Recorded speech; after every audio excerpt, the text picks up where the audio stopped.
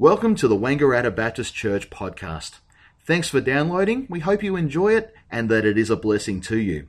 If you'd like more information about our church, our services, our programs, or our people, go to our website www.wangarattabaptist.com.au, or you can download our free iPhone app in the App Store.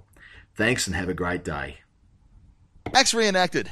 So far at this time, we've looked at the start of the church age, and we've looked at the upper room, we've looked at the day of Pentecost, and those sort of things, and the dawning in of the church age on that day of Pentecost in the upper room there. And we've also looked at Peter's first address to that interested crowd that happened to gather when a bunch of people got around and they could not deny that Jesus was doing something pretty cool, or that God was doing something phenomenal was happening, and they couldn't help it but get around. And Peter was able to address that crowd, and we saw the insight about the depth about Peter's message to the Jews, but also the simplicity of our message as well.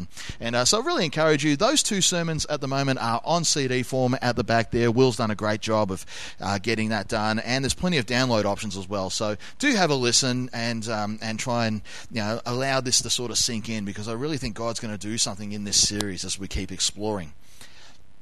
There's a movement out there called natural church development, which takes a wide-ranging look at how the church grows in a holistic and sort of natural sense. It's a pretty extensive science nowadays, and I'm kind of interested in it. And it's a really good thing, and there's lots of surveys and different things. I don't know, has this church ever participated in one of those, a natural church growth survey at all? No? Okay, a lot of churches around the place do it, and that's cool. But what we're reading in the second chapter of Acts here is the very first study in this field. And this was a study that was not fudged because people were being evaluated and giving the best answer they could. This was actually Luke making an observation of real and natural goings on from the early church days.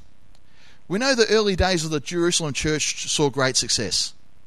If you were to tell a young church planter today that a city of 25 to 30,000 people, which is what Jerusalem was at the time, plus a big bunch of annual tourists, were going to be all stopped in their tracks by what God was doing, and you'd get a chance to preach to them all, and 3,000 people would respond to the gospel as you held the microphone, I don't think any church planter today would believe you. The day of Pentecost is kind of like all of the rural city of Wangaratta meeting in Reed Street on the day of the Jazz Festival. That's the sort of environment we're talking about there. And Peter getting to preach to a crowd like that. That's the sort of dynamic that's going on here. And now we're going to complete the second chapter and read about the state of the early church in the wake of Peter's first address to these people. And here it is, Acts chapter 2. I'm going to read verses 42 to 47. This finishes the chapter off. It's on the screen there, or you can find it in your Bibles. I don't know what page number it is on those Bibles, but you should have bought your own anyway, right? Those who accepted his message were baptized, and about 3,000 were added to their number that day. They devoted themselves to the apostles' teaching and to fellowship, to breaking of bread and to prayer. Everyone was filled with awe at the many wonders and signs performed by the apostles. All the believers were together and had everything in common. They sold property and possessions to give to anyone who had need. Every day they continued to meet together in the temple courts. They broke bread in their homes and ate together with glad and sincere hearts, praising God and enjoying the favor of all the people. And the Lord added to their number daily those who were being saved.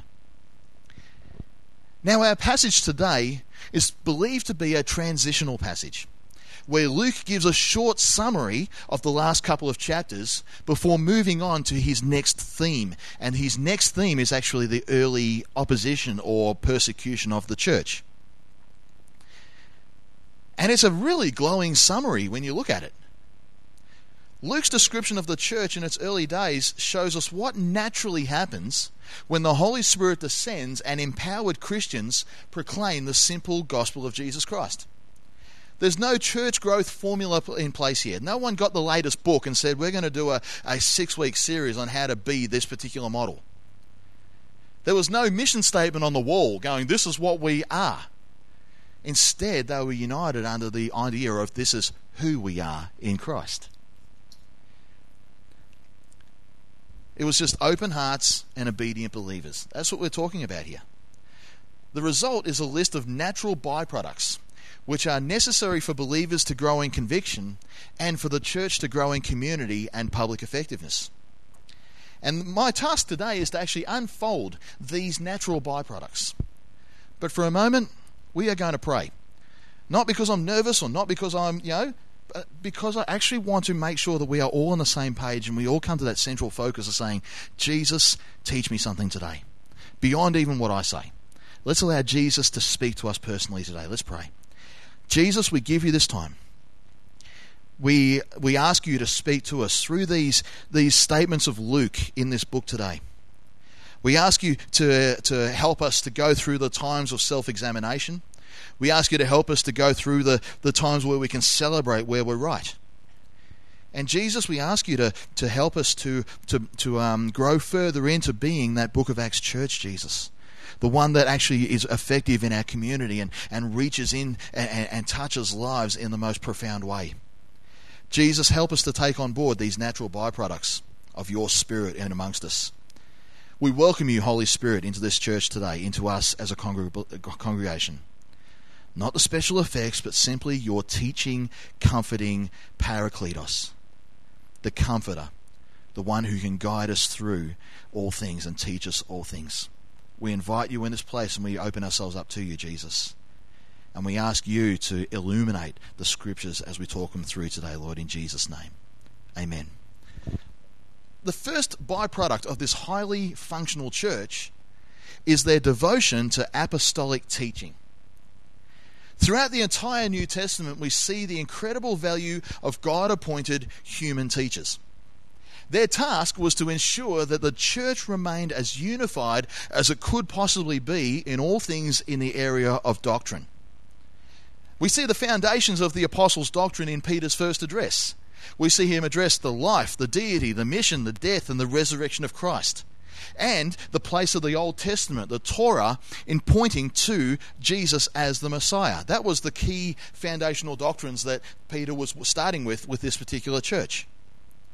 Over time, they would be needing to address other areas of concern, both in Scripture and in conduct, and particularly when the Gentiles began coming to Christ, they really needed to address a lot of different things and try to translate the Torah into something that the Gentiles could embrace as well. But the apostles were recognized by the church as the doctrinal authority. We see in these few verses that they were also endorsed by God himself through the many demonstrations of signs and wonders that the apostles did. Now, signs would often accompany instruction, and wonders would cause awe in the crowd and would bring people to either repentance or worship, depending on the state of the person's heart at the time.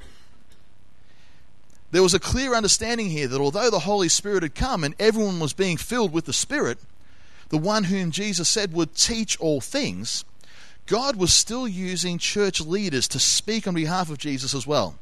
And in that, the role the Spirit performed was to bear witness or to repel the teaching that came their way. The idea of the Bible tells us that the Holy Spirit bears witness with our spirit, and it's a great filter for the instruction or the teaching that we receive.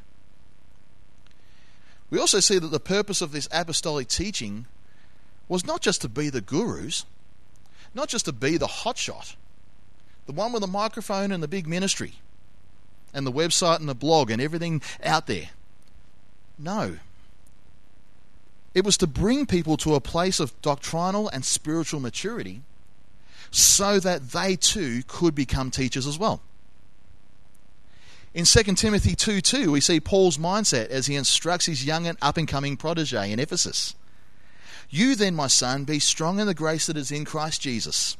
And the things you have heard me say in the presence of many witnesses, entrust to reliable people who will also be qualified to teach others as well. In Hebrews 5, the writer addresses the believers with a bit of a rebuke. How's this? He says, we have so much to say about this.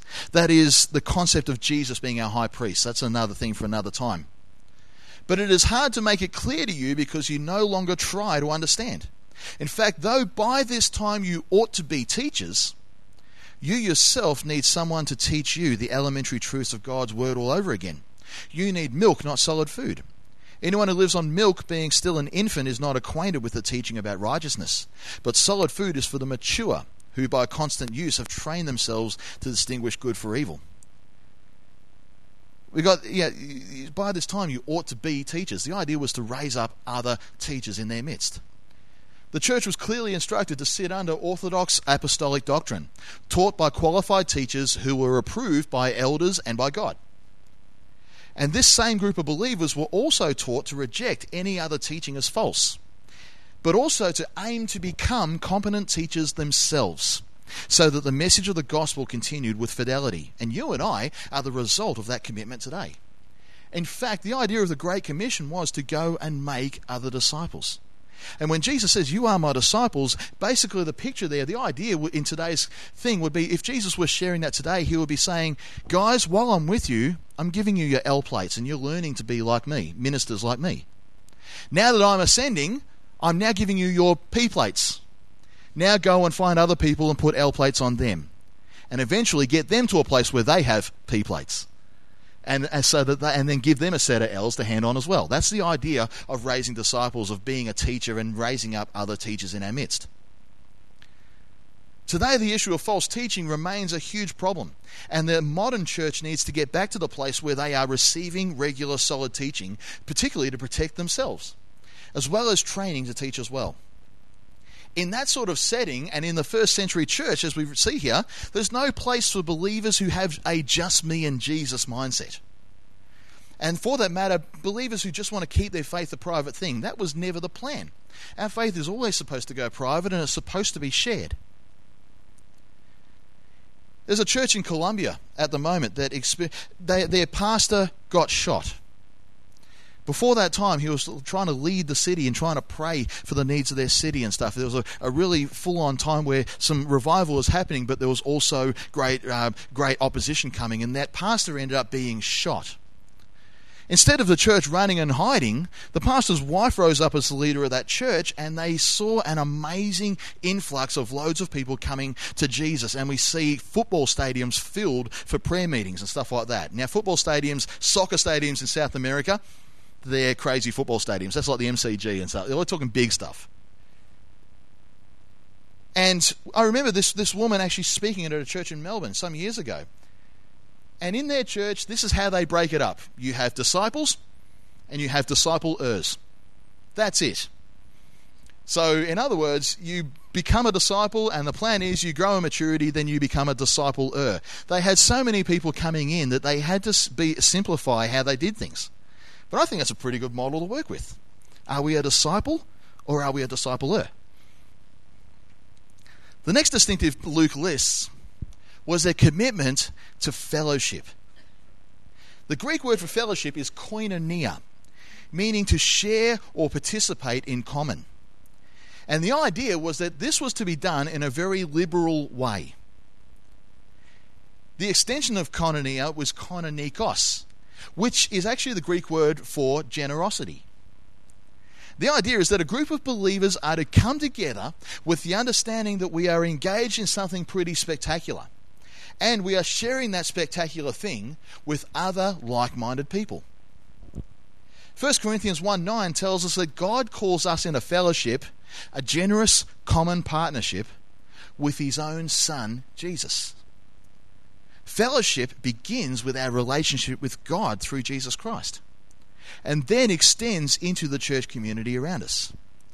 With Christ at the center of who we are as a body of believers, there is that great assurance and that great sense of camaraderie because we're all in this thing together. Fellowship was especially important in this new church setting in Jerusalem, because they weren't aware of this yet, but opposition was soon to be coming their way. In fact, chapter 3, when Luke makes this assessment, he's getting the reader ready to hear about the next phase that was coming their way. Opposition was coming. Fellowship helped them understand that a line in the sand had been drawn, and they were now separate from the world out there. But they would be okay because they knew they weren't alone when the trouble came. A couple of decades after this, we see that the idea of koinonia had been picked up by Christians far abroad as well. In 2 Corinthians 8, Paul commends the churches of Macedonia for their concern for the Jerusalem church. There was actually a time of famine in Jerusalem, and the church in Jerusalem, the Gentile churches did a big collection to actually send aid to the Jerusalem church. He writes about them that they begged him again and again for the privilege of sharing in the gift of the believers in Jerusalem. That word sharing there is the same word we've been using, koinonia. They wanted to koinonia with Jerusalem here. Fellowship in the early church was a natural byproduct of church life, and as the church grew, we see that it knew no borders. We also see here that fellowship was the birthplace of extreme generosity and regard for the welfare of others in their midst. Verse 44 and 45 tells us there was a singleness of thinking and regard, which even led them to selling possessions and property to ensure that others were not left in need. As you can imagine, that's created some divided thinking. There have been groups over the years who have called for communal living and common ownership of property as a way to living the Acts 2 sort of life. There are modern social and church commentators who make a poor assessment of the church because of the fervour of generosity that is presented in Acts doesn't seem to look like the type we demonstrate today. On the other end of the spectrum, there are those who suggest that this was a localized issue that was pertinent to the Jerusalem church only, and none of that can be used as a principle at all. We shouldn't go anywhere near that particular idea. It's fine. We don't have to do that. As I did my research this week, I saw old Matthew Henry, one of the old commentators, was pretty passionate in his stand. He says if we disregard this out of hand as merely history, then one might as well just contend that we shouldn't love our neighbours as ourselves either. A study of this text reveals that the sharing of property and possessions was a voluntary thing. If they sold everything off, then verse 46 wouldn't have happened, where they broke bread in people's homes. Rentals weren't really that sort of good back then. The original grammar used in this text to imply frequency is described by scholars as an imperfect tense. And they conclude that the giving and the selling were not hard and fast rules, and not once and for all, but to be understood as when the need arrived. I stand before you confident today that I don't have to sell my house on Murdoch Road in order to be a functioning member of our church community. However, the Bible is clear on this. Generosity was always on God's agenda for the people of God. Deuteronomy 26 says this: when you have finished setting aside 1/10 of all your produce in the 3rd year, the year of the tithe, you should give it to the Levite, the foreigner, the fatherless, and the widow, so that they may eat in your towns and be satisfied. Then say to the Lord your God, I have removed from my house the sacred portion, and have given it to the Levite, the foreigner, the fatherless, and the widow, according to all you have commanded, and I have not turned aside from your commands or forgotten any of them. James 1:27 tells us that religion our God and Father accepts as pure and faultless as this: to look after orphans and widows in their distress, and to keep oneself from being polluted by the world. 1 John 3:17 says, if any of you has material possessions and sees a brother or sister in need but has no pity on them, how can the love of God be in you? I read an online article this week that was titled A Eulogy of the American Church. And I sort of found myself agreeing with the thoughts that were present when he was talking about the attitudes and the cultural elements which could unravel the Western church. The 3 things he talked about were the culture of celebrity, where we heap people to ourselves rather than Christ, and we thrive on their affirmation rather than the well done of heaven. That's a big risk for people like me as a leader. There was the culture of consumerism, where we're all about what we can get out of our local church without having to give anything back. And a culture of competition, where human ambition overrides the will and purpose of God in the church. The antidote to all that is what we read about in the early Jerusalem church: sacrificial generosity and true fellowship. What we see in our text today is a group of believers who chose to serve rather than be served. A group who chose to produce rather than consume. A group of believers who had no church up the street to compete with. Instead, they held a unified front to take on their common enemy, and that was the spiritual and physical forces at work around them aimed at stopping their influence. The end result was a church that had real favour with those around them and an open door of revival. 50 years ago, Martin Luther King said this: "If today's church does not recapture the sacrificial spirit of the early church, it will lose its authenticity, it will forfeit the loyalty of millions, and it will be dismissed as an irrelevant social club with no meaning for the 20th century." Fellowship and all that comes with it, generosity, sacrifice, brotherly affection, really does matter in today's church. And finally, out of fellowship came the connectedness to worship together, both small and large. Acts 20 verse 7 tells us that the apostles had a practice of coming together on the first day of the week to break bread with the believers. And we see that the breaking of bread began in Jerusalem. The church met regularly in each other's homes to celebrate the communion table and then follow on with what was known as the agape feast. This practice ensured that Christ remained at the center of who they were as a group of believers, and that their love for each other was then celebrated at the feast that followed. In all seriousness, the monthly communion table event that we host on Sundays doesn't have to be the only time we celebrate the Lord's table, the Lord's Supper. It can be a very solemn thing when done in a home study evening event, or even at the beginning of a meal like the first century believers did. This was a great picture of the church dwelling in intimacy. Homes open for food, open for worship, open for fellowship. Believers at their least guarded and their most transparent before each other by opening each other's homes. Now, as a teenager growing up in my faith, I used to love this about the church I was part of at the time. We were a church of about 150 people, and that you can get lost in a crowd like that very easily. I respect that. But we were able to get in. There was always homes open for us to have fellowship at. There was always places, people saying, "Come on over." Every new person who come in the church was embraced and come on over to, come and hang with us, come and spend time with us.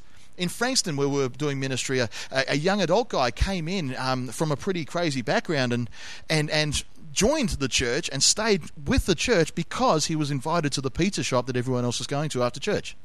There was something really special about that sort of small group gathering that happened. There was always a great joy at the times my folks opened up our home as well. It was always just really good to have people in your own home. Mum put out the best food back then. She would always get out the best cutlery and crockery, and there would always be the lasagna, the corn, and a few different foods that we really liked eating, and everyone else knew it was coming. It was really good. It was an awesome time.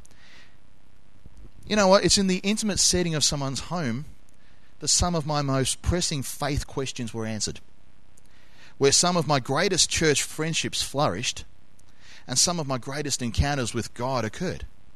I could ask the questions I couldn't ask in a setting like here. I could rub shoulders with people and talk more openly with people, more so than I could do here. And it got me through in a smaller setting. Their fellowship also flowed on into the area of corporate prayer and worship. Prayer was viewed as an essential part of the spiritual growth of the church. And we see that believers made the daily trip to the temple courts to pray. That is a modern shot. That is pretty much how it would have been. We're talking a pretty full-on time. A lot of devout people. This is the middle of Jerusalem. This is awesome. At heart, they were still Jews. And although they didn't participate in the sacrifices, the temple was still their reference point for God, the presence of God. However, they were also able to come to those courts knowing that through Christ, nothing would hinder their prayer, and that as believers, they had entered their own position of priesthood before God. This time of daily prayer was also a time where they came to hear the Old Testament read out and be expounded upon as well. They would be taught there in these temple courts as well. The need to meet together to pray as believers has never been greater. The church, in its origins, was marked particularly as a prayerful church. Even today, when we read about the great revivals of recent history, we see that they were all launched off a massive movement of prayer. My heart for this congregation is to move into a place where prayer together becomes a lot more commonplace. This morning, 4 people met to pray before the service. Our doors are open at 9. Wouldn't it be great to have 40 people coming together to pray before our service started? And then after at 9:30 be available to meet with people and meet our newcomers and have a great time to meet them. We need to come to a place where we unify for prayer, not just for our own needs, as valid as they are, but also for the needs of our church and for our city as a whole. Jen's got her Wednesday prayer meetings back on Wednesday mornings. Jen is leading up the charge there, and they're back on this Wednesday at the church, right? So this Wednesday, there's a great chance to meet together and pray. I'm happy to even open the church a bit earlier. If you want to come in and do devotion or prayer before your day begins, let's open the church early. Let's find ways of doing that. I know at home sometimes if the television's too loud or if the kids are demanding our time, it's hard to separate ourselves at time at home. Maybe we need that space and time given here. Morning devotions, morning prayer before your day starts. All those things are doable. Nudge me, have a chat, let's see what we can make happen. Or champion it yourself and have something start. We learn from this little passage in Acts that prayer was a hallmark of a vibrant and growing church in Jerusalem. Today that is no less true. A vibrant and growing church today will have a significant movement of prayer around it. Prayer achieves much more than any fancy lights on a stage or any church growth model or business plan you can read about. Instead of tapping into the next big thing, prayer taps into the greatest thing, the attentive ear of God. Now, the Church of Jerusalem was committed to being taught and becoming teachers. That's a great thing.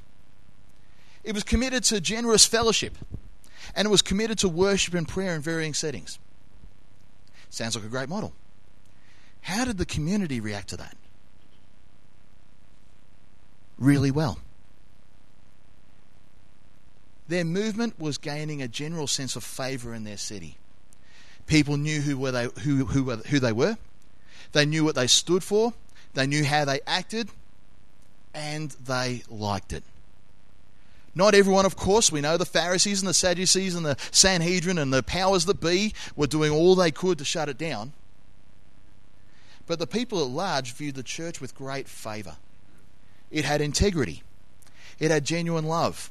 It had generosity and service. It was transparent. It was a tight-knit community and had a move of the Spirit to supernaturally back them up in what they taught. If you think about it, it's almost impossible to knock that sort of church. In today's society, there are a handful of common objections to the church. I'm not saying us particularly, but these are the things that you will hear from people out as you engage in your community. There's hypocrisy. Your church is cliquey. There's no love there. There's no power. There's no sense of belonging. There's no acceptance of me or understanding of where I'm at. It can be too political. The list goes on. What objections could they make about the Jerusalem church here? Too much spiritual power evident? Too many miracles? Too much love? Too generous? Too much prayer? Too much food? Lord, haste the day when they say that about us. Perhaps the most telling part of this is the last line of the passage. The Lord added to their number daily those who were being saved. The Jerusalem church was marked by a growing list of people who liked them and their Jesus so much that they joined them and did the same things every day. And here's the cool thing. It wasn't people coming in from other churches. That dynamic didn't exist. It was people being added to their number on a daily basis by going through the door of salvation. The church grew on a daily basis because people were choosing to receive Jesus Christ as their Saviour. God didn't add believers to the church without saving them, showing us there was no such thing as nominal Christianity in those days. And we see that God didn't save people without adding them to the church, showing us that the idea of a solitary faith was never meant to be in the plan of God either. In the early days, the church grew because people made a conscious choice to receive God's salvation by faith in Christ. And after doing so, they willingly, warts and all, wholeheartedly, latched to the rest of the body of believers with joy and full commitment. That was an amazing community response to what the church was doing. Let's wind it up. What a church they had in Jerusalem back then. Let's take some time now to ponder us. Not with the attitude of, man, I'm such a worm. But an attitude of, wow, we are on the right track. Before I read this list out, let me put this disclaimer in. As a church, we are on the right track to being a very effective church in this community. We are a great church and you are a great bunch of believers. But it's always good to read Scripture through the lens of how it applies to us. And no matter what passage we get our way, we do have to ask the question, how does that apply to me, Jesus? So let's ask Jesus as we go here. Corporately, individually, how are we going? The Jerusalem church was a church that was dedicated to instruction. If we ever get to the place where we think we know it all, why aren't you passing it on to someone else yet? The plan is to receive instruction in order to give that instruction to others. How are we tracking? How am I tracking? Am I being instructed, Jesus? Am I committed enough to the instruction that actually sustains me? Do I know right from wrong? Do I have solid food, not milk, in my spiritual makeup? And can I then clearly give it to somebody else to run with as well? That's the journey of instruction. A church that was dedicated to generous fellowship, real love in their midst, no one in need. Proverbs 31 says to speak up for those who can't speak up for themselves. That's not won't speak up for themselves. Okay, I'm not talking about abusing a privilege here. Okay, this is about people. If you're a poor steward with your cash and always in need, then there's a won't category and there's a can't category. Okay, so let's not be abusive of these things, but real generosity to people who are in genuine need. How do we go? There's a place where as members hold all things in common, who understand that we're all in fellowship with Christ first, and by extension each other. Are we in genuine fellowship as a body of believers? Or are we flying solo? We've got a church that was dedicated to worship. Not about whether or not the song suits you or not, but breaking bread together, coming around the Lord's table with gladness and fellowship. Meeting together to pray and encourage each other. Meeting each other to receive instruction and encourage each other further on.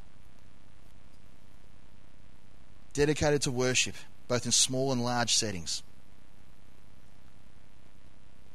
And a church that takes its reputation in the community really seriously. And believers that take their reputation seriously. When we take our reputation seriously, we aim to behave with integrity. And that becomes an attractive thing for the people in the world to see. We've got to be a church that takes ourselves seriously and says, you know what? We want to be attractive to the community. And we guard our hearts and we guard our conduct and we guard our attitude at all times as a result. You know what? I'm not pressing for growth. I'm pressing for being an effective church of Jesus Christ. A shining light in the city. Growth will naturally come out of that. But how are we tracking? How am I tracking? Let's ask that question out of Jesus now. Let's close our eyes. We're going to close in prayer.